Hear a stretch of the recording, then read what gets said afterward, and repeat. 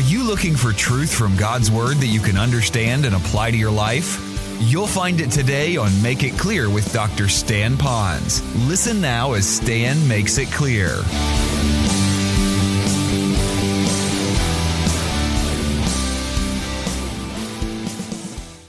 And so I want you to be remembering us in early September when I'm sitting or standing or whatever at this restaurant with the whole family.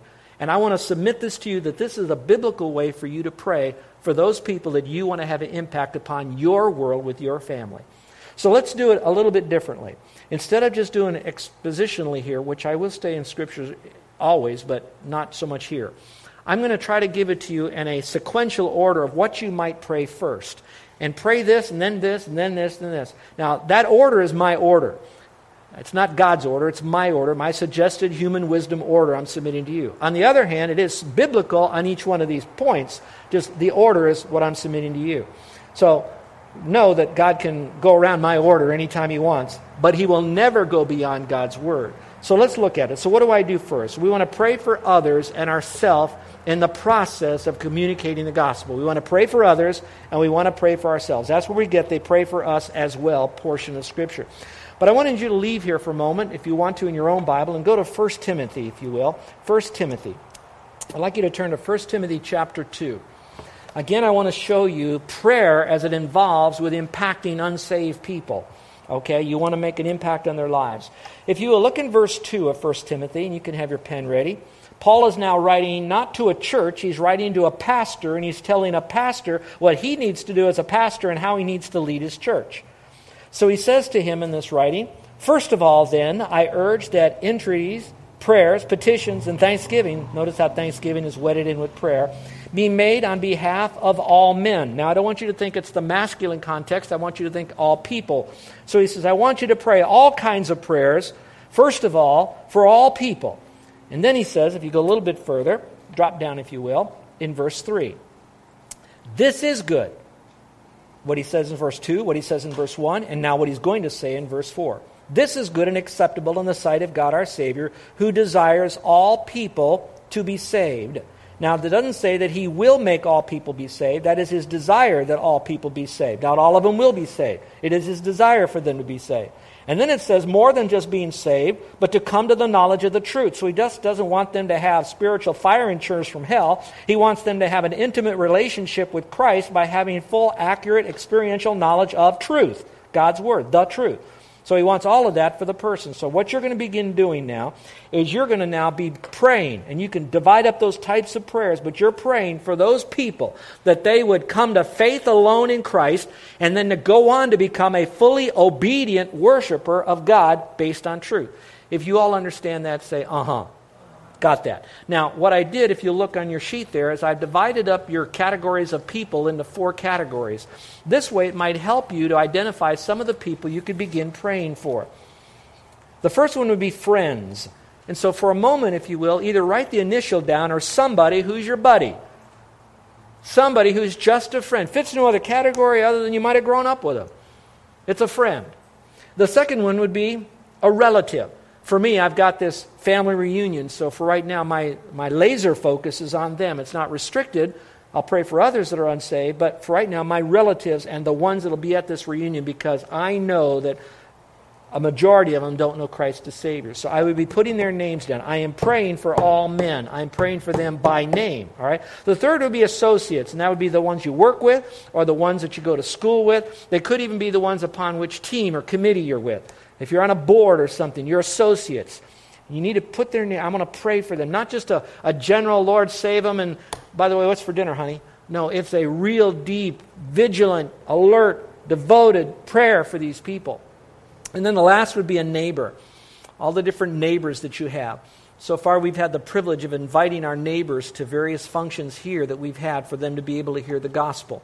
Not all of them know Christ as Savior, but one thing I can tell you is that they know they're loved by the Ponz family. And we pray that through that, some measure, we can communicate the message of salvation before they die or before something might happen to us. So you want to pray for your neighbors. I don't know where you are in your level of understanding of the sovereignty of God, but God is so big that it's where He brought you into that neighborhood as His spark plug, as His lighthouse. He puts you in that neighborhood, knowing that that neighborhood of life is filled with a lot of rocks and problems and tumultuous seas. And He puts you there as a lighthouse. And so all the people He brings in, all the ships that He brings into you, is somehow for you to communicate the gospel to them. And it begins with praying. So you're praying for them. You pray for them. You pray for them. You pray for them. I remember hearing a testimony of one preacher who told a story about how many times he had prayed for someone. And then he died. Not the man died, the preacher died. I heard subsequent chapters about that pastor who prayed for the unsaved person and how that unsaved person came to know Christ as Savior. After the preacher even died, after he prayed for him. I only kept thinking, I wonder what heaven's going to be like when the preacher's up there and he sees everybody he kind of knows, and all of a sudden this guy who wasn't saved before gets saved after he dies, and there he is. What kind of a reunion that might be. So I'd encourage you to pray for them by name. And I'm going to tell you, it works. You pray by name. The second would be, after you prayed for them by name, don't stop there. Now you want to pray that a door of opportunity would be given to you so that you can actually open your mouth and begin to speak the mystery of Christ. So you're going to ask for an open door. If you go back to the passage in Colossians chapter 4, it says that God will open up to us a door for the Word so that we may speak for the mystery of Christ. So you want God to open the door. You want God to open the door. You want God to open the door so you can speak. You want God to open the door so you can speak the gospel, the mystery. I'm going to center down on that. So what you're doing is saying, Lord, you got to do the door thing. I've got to see the door thing. I've got to speak. And what I got to speak is not about how about them rainbows, you know. I'm going to speak about the gospel. Now, so you're asking God to do that. And let me tell you, most people don't mind praying for someone to get saved, but they would rather have someone else be the answer to that person's salvation. Did you catch what I'm saying? They won't give them the gospel, but they want someone else to do that when God says, you need to do this. Now, if you notice the passage, it says Paul was writing to the Colossians, he says, pray for us as well, which means I need your prayers for us while we're engaging this. So you need to have a prayer partner to praise with you that you're praying with about someone that the door would be open. Now, if you don't mind, I'm going to tell you how you can nudge a door open. Only God can open it, but here's how you can nudge a door open. You've got to enter into some kind of a conversation. You're not going to get the gospel to them unless you're talking to them. So what do you talk about? First of all, you're going to talk about a secular conversation, something that is not going to be controversial. So don't get off on controversial subjects. Just find something in common that you can agree with on a secular level so that there's a comfortable feeling of shucking and jiving we can talk. Okay? Then you move from a secular conversation to some type of a spiritual conversation. And for me, I don't jump right into, are you a Christian? If you were to die today, would you go to heaven? I don't jump right into that. I jump into, what's your spiritual journey? What's your faith journey been like? And I let them talk all about their faith journey. Because by the time they're finished, I don't point fingers at their faith journey. I now have the privilege and the opportunity to talk about my faith journey. Because they often say, what about yours, Stan? And I'll tell them my faith journey. But now I go from a secular to a spiritual, and now because they feel comfortable talking about some kind of spiritual thing, now I can talk about salvation with them because we moved them through those levels. And perhaps that little thought, that little train of conversational progress will help you in the communication of the gospel. God can open up that door. I don't know how He'll do it, but God will open that door. And that's what you're praying for, and that's what you're having others with you partner with and pray for that. So to impact someone else's world, we're asking God for that person and that the door would be open. But it doesn't stop there. It goes down to the third level. And so He opens up the door. Now we have to speak. And I would call that we need boldness to do that. And that's where all of us need that boldness. So if you will, hold your place here in Colossians and go back, if you will, to Ephesians, if you will. Ephesians chapter 6. It's the end of Ephesians. Paul is writing to them. And here's what he writes to them at the end after he goes through all the spiritual armor, etc. He finishes with all the armor. And then he ends with verse 18 of chapter 6. He says, with all prayer and petition, pray at all times in the Spirit, and with this in view. So now to the Roman Christians, to the Colossian Christians, to the Ephesian Christians, he's reminding them again, you pray at all times in the Spirit, but with this view in mind. Be on the alert, there it is again, with all perseverance and petition, that's prayer, for all the saints. Do you see how he's saying basically the same thing to every church, and by extension to us, he's saying it again and again and again and again and again. And now verse 19, and he says, You pray for all saints and pray on my behalf. So you pray for each other, you pray for me. Then he says that utterance may be given me in the opening of my mouth to make known with boldness the mystery of the gospel, for which I am an ambassador in chains, that in proclaiming it, the gospel, I may speak boldly as I ought to speak. Now this verse is just jammed full of stuff. It's just a rich passage of Scripture. So he says, pray for me. I need boldness. I need so much boldness that the boldness will show itself up in me speaking, not about all other subjects, but specifically the gospel. I'm coming up against Satan in that person's mind, and so I need boldness. What that also is telling me, those of you that have been Christian a long time and you know the Bible, you know that Apostle Paul, other than the Lord, was probably the boldest, most courageous soul winner that there ever lived, and yet he himself was extremely timid, so timid that he had to have others pray for him because he knew he didn't have the boldness apart from prayer and all the kinds of praying that he prayed. So he's basically saying, I'm not bold. I'm a scaredy cat. I'm a chicken, and I need you to pray for me. And maybe it was through his knowledge of knowing that it's intimacy with God and a communion with Him and devotion to prayer and others praying, that then resulted in that boldness that he had. But back in the passage again, 3 times it refers to speaking the gospel, not just living a separated life, but speaking it. He says here in verse 19, he says that I would open my mouth. And then verse 20, that I may speak boldly as I ought to speak. So you might want to circle mouth, speak, speak. Again, it's communicating the message of salvation, and the best way to do that is just using your own testimony. If you know how you're going to heaven and what was the facts maybe behind it, where you were, what happened, what you were like before, what you are now, what you did, that's your testimony. That's what you speak. So we need to ask God for boldness. I tell the story occasionally when I get to this passage, and some of you haven't heard it, so give me a moment to share this story. Early in my faith, I was a student in Bible college, second year, sophomore in Bible college. And I was at a time in my life where I was working and trying to put myself through school. I didn't get a school loan and didn't have scholarships and all that kind of stuff. And when I was out there working, I would go to school in the morning, and in the afternoon, my job was mostly working at a law firm. Now, I did nothing more than to take the important papers at a law firm, and I would file them at the circuit court and the civil court and all of that kind of stuff. And by the end of the afternoon, like 3:30 or 4, I'd have all the papers filed, everything taken to the post office. I now could have lunch. I haven't eaten since early in the morning. And in downtown Miami, I worked for this firm called Schutz & Bowen, which was the oldest law firm in Miami at the time. And they had in downtown Miami in the 60s this tiny little, diners that would be in these little hole in the walls. You might see them in downtown Honolulu too. And the counter would go from one wall to the other wall, and the cook would also be the cook, would be the waitress, would be the gal who'd take your money behind the counter. In fact, this place was one of those greasy spoons. So I heard that contact is opportunity. So when I contact someone, possibly is the opportunity to give them the gospel. But I'm scared. I don't know everything about evangelism. I don't know all the answers. If they ask me questions I don't know the answer to, so I'm a little nervous. But I want to give them the gospel. There was this desire to be able to penetrate the community of Miami with the message, even from my little position. So I said, Lord, give me the strength. Give me the wisdom. Somehow, Father, make it so I could give the gospel. I am scared. So I go into this place. There was nobody in it but the guy behind the counter. If you ever seen that old television show, Alice, you remember the old show Alice, and this big guy, T-shirt all the time, he had a sailor cap on, I think. One of these. That's how this guy looked, except he was twice as big. So I go into this place, and I'm saying, somehow I got to get the message of the gospel to him. Excuse me.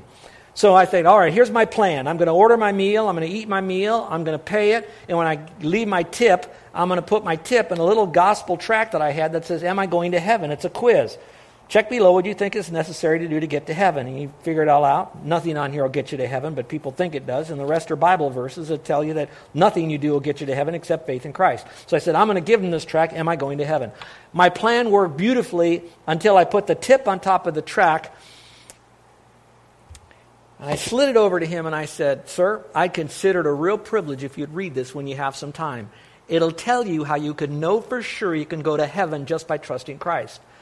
And so as soon as I did that, this big burly hand slapped that tract with the change that I gave him for a tip. And he looked at me and he said, go to hell. And he slid the tract back to me. Now, in my mind, I'm thinking, all right, what chapter in my personal evangelism textbook has that answer? How do you respond when someone angrily slaps your literature and shoves it back in your face and tells you where to go? What do you do? So I looked at him, and I'm trembling. And I look at the track, and I look at him, and I look at the track, and I looked at him, and I looked at the track, and all I could say was, go to heaven. And I slid it right back to him. And I want you to know, just as you're laughing here, that's exactly what he did. Immediately, the tension was totally disarmed. Now, it wasn't because I had some cutesy little answer. What I had was a supernatural, holy boldness that came when you were desperate enough to say, God, I can't do this, but I want to do this. Will you help me do this? And then just proceed ahead. It all comes. Now, I wish the guy got saved, sanctified, baptized, homogenized, or whatever else. That didn't happen. But I do know this. He did get the gospel. And now that's up between him and the Lord. So you want to pray for boldness. But the last point is simply this. I need to pray for clarity. Because there are people that can go all the way through the aspect of praying for people. The door is open and now they're bold and they present the message and they've got two problems with it. Number one, it's either incorrect, where they leave the impression that it's by some about spiritual works that'll get you to heaven. They mean well, but they do not give the accuracy of the doctrine of soteriology, which is the doctrine of salvation. They mess it all up so it becomes incorrect. In fact, the phrases that they're using actually appear to be good works that you have to do, spiritual sounding or the rest. And then the second would be, maybe it's doctrinally correct, but they've said it in such a way that the person cannot understand it. It was not made clear. My feeling is I don't have to make the gospel clear. It already is clear. I just need to present it biblically as it really is. I need to explain to him that we're all sinners and we're separated from God by nature and by our deeds. And when we die, we'll spend eternity separated from him in a real place called hell. That I have to be absolutely 100% perfect to go to heaven. I have to be as good and as righteous as God to get to heaven. And I can't get there because I'll never be as good as God. And God says from Old Testament and New Testament, all over the place, it says it is not by works of righteousness in any way that will get you into God's heaven. Never. That is all man-made, religion or otherwise. It is perpetrated by late-night comedians and all the rest. It is not by any good works. The Bible says that Jesus Christ, God in the flesh, came to this earth. He took all my sin on himself. He died and he rose again. And now he says to me, all I need to do is to place my faith in him, and when I do, he gives me his perfection to go to heaven with. He doesn't make me better so I can go to heaven when I trust him. I'm still a sinner, but I have my sins paid for, and I have his perfection to get there. And I can know it before I die once I do what he tells me to do. Believe on the Lord Jesus Christ. Now, that's correct, and it's clear. So stay away from terms that you have to define, and often you begin to define them, and they're wrong, or you give terms that you know what they mean, but the person out there, they've defined it by what someone else will define it by, and it's wrong. So we have to watch out for some of those terms. And if some of you are a little concerned about the terminology you might use, anything from taking Jesus into your heart to making him Lord to turning from sin and some of those, I'd be glad to go through the terms and share with you what's biblical, what's not, what's good, what isn't. And better yet, I'll show you the best terms to use that are the most biblical, that'll honor God. So going all the way through what we've learned here today about if we want to impact our world, we impact it by being devoted to prayer, persistent in it, being alert to all the needs of the people, alert to God, alert to the need for prayer, all that alertness that's going on. It's not just some little deed we do as a Christian, as our little obligation so we can get on with our life. The fact that we're grateful because we're so dependent upon him as the one who's large and in charge. And we're doing it because he is our Lord. And then we want to pray for ourselves for sure, but we want others to pray for us, and we want to pray for others, and especially if we're going to impact them. We want to pray for them, hopefully by name. And we want to pray for an open door that God will open. We want to partner with God. And then when we pray for him, we want to say, Lord, you open the door, give me this boldness. And then when we do, we want to speak it correctly and clearly, because it says, as I ought to speak. Look at how many times the word speak is found in Colossians chapter 4. 1 Thessalonians 2:4 says, but as we are allowed of God to be put in trust with the gospel, even so we speak, not as pleasing men, but God would try with our hearts. And so I know it's a scary thing, folks. I'm a pastor, been doing this for X amount of years. I need God to help me give the gospel, and he will with you. Let's start today, shall we? With heads bowed and eyes closed. Would you just take a moment and, first of all, reflect on your own relationship with the Lord? Are you absolutely certain that if you were to die today that you'd go to heaven? If God was to ask you, why should I let you into my heaven? And your answer is the answer that will guarantee whether or not you go to heaven, how would you answer that? There is only one answer. Jesus said, I am the way, the truth, and the life. No man comes unto the Father but by me. But what about Jesus? What about him is the way? He did the work for us on the cross. We do the believing. We believe him. We take him at his word when he says, believe on me. Trust in the Lord. And the Lord you trust in is the biblical Lord, Jesus Christ, the one who died and rose again. But you're trusting in Christ and Christ alone. Now, if you haven't done that, my friend, no matter all the good things that you've done, and I commend you on any good deed that you've done, social or religious, but if you're counting upon that to get you to heaven, then what you're saying is either you didn't need Christ or you needed to help Christ, but you never came to where he wanted you to come, which is it's all about Christ. And that's where you need to go right now. Would you simply say, thank you, Lord, for dying and rising again. I thank you, Lord, for giving me eternal life. Thank you, Lord. I'm taking you at your word and I'm trusting in you. You already know that in my heart. I'm counting upon you. My commitment is you. My commitment is I'm trusting you to be committed to your word that you said that you'd take me to heaven. You'd forgive me of my sin. Now, after that comes the new life. After that comes the surrender to his lordship for a lifestyle. We get all of that, and that's where discipleship comes in, and that's the next part. We're going to talk about that next week, but right now, just come to that level. How many of you are ready today to accept Christ as your Savior by placing your faith in Christ? And you'd like for me to pray for you. With heads bowed and eyes closed and no one looking around. Is today the day? In a moment, I'm going to ask you to slip up your hand if you're trusting Christ already today. And when you do that, I'm going to simply say, thank you, I saw that hand, and I'll pray for you. Or raising your hand, walking an aisle, filling out a card, or me praying for you will never get you into heaven. Those are all post-salvation things. Getting into heaven is you trusting in Christ. Now that you've done that, if you'd like to let me know that'd mean an awful lot to me. I cannot tell you how much that would mean to me if I knew that today was the day you trusted Christ. I'd like to partner with you in prayer as we welcome you into God's family. So is today the day that you're trusting Christ? If it is, then I'd like to pray for you. So to do that without anyone looking around, this is a private thing. Later on, it's a public thing. But right now, for salvation, it's in your heart. It's already been done. Now your first step might be to let me know, and I'll pray for you. Is there anyone here today that said, I trusted Christ today, never done it before, did it now, and you'd like for me to pray for you? Would you slip up your hand? Is there anyone at all? Put your hand up right now. Never done it. Okay. For the rest of you, I have questions for personal reflection. How do I measure up against God's instruction to be devoted to pray? How much do I really pray? What changes do I need to make in my prayer life? What changes am I going to make? And then when will I start making these changes in how I pray? What do I think my role is in praying for others to come to faith in Christ? Who will I begin praying for? When will I begin? And how long will I pray for them? Our gracious Heavenly Father, may we first of all be personally devoted to prayer, persistent in it, alert, always grateful that you're a prayer-hearing and a prayer-answering God.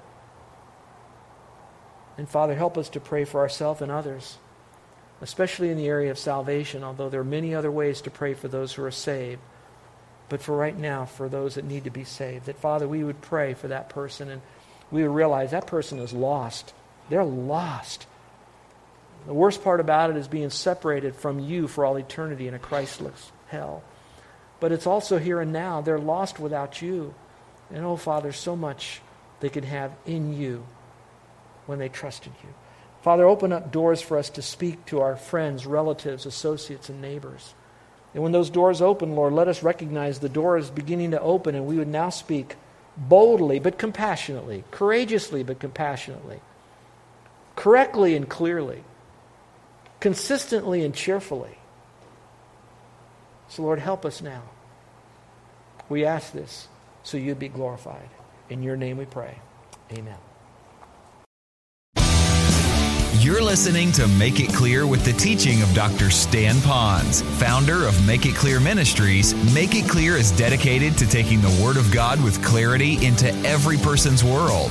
It is the support of listeners like you who make the ministry of Make It Clear possible. You can provide your tax-deductible gift to Make It Clear online by going to makeitclear.org, or you can mail your gift to Make It Clear, P.O. Box 607901, Orlando, Florida 32860.